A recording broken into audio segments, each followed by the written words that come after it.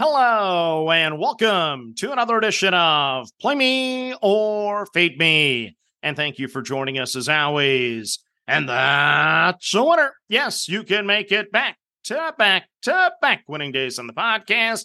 It's starting to come together, Pepper. So let's go ahead and recap the winning card for Sunday. Well, it wasn't all roses. My home underdogs, after a really good week last week, they disappointed on Sunday. They go just 1-4 against the number. I lose 3.09 units and some change. And in that group, it was my Minnesota Vikings. So Minnesota football this weekend absolutely broke my heart. I lose the heartbreaker on Saturday with the Gophers blowing a 21-point lead, losing in overtime to Northwestern. And then on Sunday, my purple had multiple scoring chances in the final couple minutes and came up empty to lose to the Chargers. So tough day on that front. But my first quarter unders, they saved me. The first quarter under system goes 9-4 on Sunday. So we make 4.506 units. And after a slow start now, we're actually up almost a couple units with those first quarter unders. My handicap on Sunday goes 2-1-1. So I make 0.81 units and some change. I cash on the Lions minus the 3, cash on the Seahawks minus the 4.5. I rally to push the Packers down 17-0 in the fourth quarter. I'll take a 1-point win and a push any day of the week. But then my egg on the face play of the day. Oh boy, you could not have made a worse play than I did. I had the Denver Broncos. I gave up 70 points on Sunday. How does that happen in the National Football League? I have no idea. Congrats to the Dolphins, but I'm absolutely embarrassed that I backed Denver on Sunday.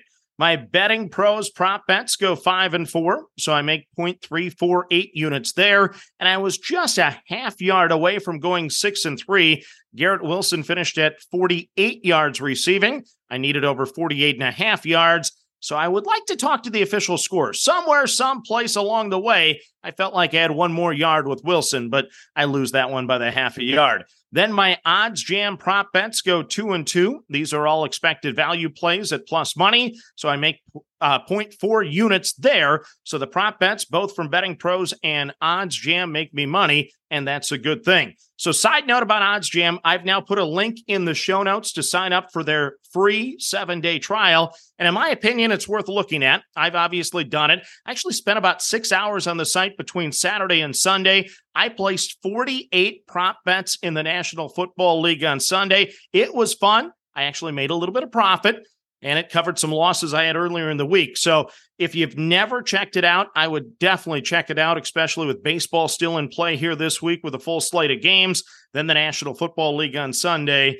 You got to be quick. Some of these lines can get taken right away, but when you see the numbers out there and you see some plus positive expected value, if you can grab them right away, at least it worked out on Sunday for me. So it's a cool site. If you've never checked it out, once again, I'd click the link in the show notes, sign up for the 7-day free trial, look at their educational videos, and see if you like it or not. It's not for everyone, but if you like the prop bets and you want to jump on expected value plays and you're willing to play a lot of different games with a lot of different unit sizes along the way, it could definitely be a profitable system for you. So now let's get to the card for Monday. I start with the home underdog. It's the system play. I'm on the Tampa Bay Buccaneers plus the 5.5 against the Philadelphia Eagles. Your two first quarter unders for the system play on Monday night. We're on the Eagles and the Buccaneers under the 7.5 points at a minus 110. We're on the Rams and the Bengals under 8.5 points at a minus 121. Then my game pick or my side pick for here on Monday night, it's going to be the Cincinnati Bengals minus the 2 against the Los Angeles Rams. Joe Burrow is said to be a game-time decision for the Bengals at quarterback.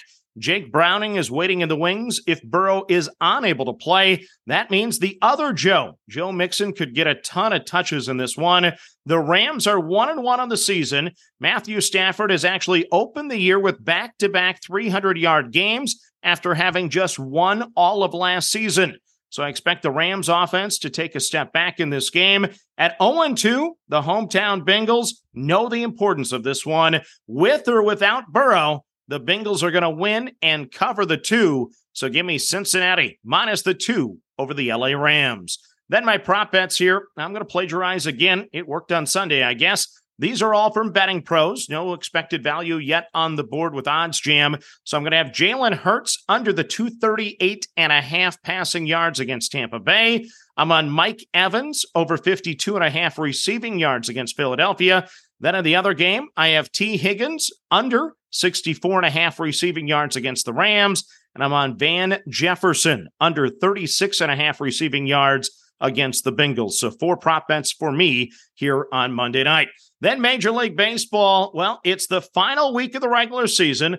The playoff race will be in focus here. The Astros and the Mariners are separated by just a half a game for the final AL wild card, and they actually face each other to open the week. Meanwhile, the D-backs and the Cubs are currently in the National League with the Marlins and the Reds stocking off the pace. And I need one more victory from my Minnesota Twins to win all 3 of my preseason team prop bets. I've already cashed in the D-backs and the Marlins, so if I can get my Twinkies home, I'll go 3-0 and run the table with those future bets. So this should be a fun week of baseball. I'm going to play every game on the board today. There's only 4 games in action. Let's start with the afternoon game. It's a first 5 team total. I'm going to play the New York Yankees under the 1.5 runs at a plus 100. So it's Merrill Kelly going for the D-backs. 4 starts in the month of September, 3 really good ones, giving up just 1 run in each of those. But he did have 1 bad start, giving up 7 runs to the Mets. The Yankees ranked 27th in scoring in the month of September. They ranked 27th in OPS against righties. That's enough for me to play the New York Yankees under the 1.5 runs in the first 5 at the plus 100. Next up on the card, it's the Texas Rangers at the Los Angeles Angels. I'm going to play the first 5 total combined number over the 4.5 runs at the minus 125. So once again, I'm betting every game. I don't trust either side on this one, so I'm going to bank on at least one pitcher having a rough go of it. Patrick Sandoval goes for the Angels. He's given up 22 runs over 18 2/3 innings this month. 1 start against Texas in August, 2 2/3 innings, allowing 5 runs. Meanwhile, John Gray goes for the Rangers. He's allowed 14 runs in September over just 13 2/3 innings. So both pitchers have given up more runs than innings pitched this month. That bodes well for a first 5 to go over the number.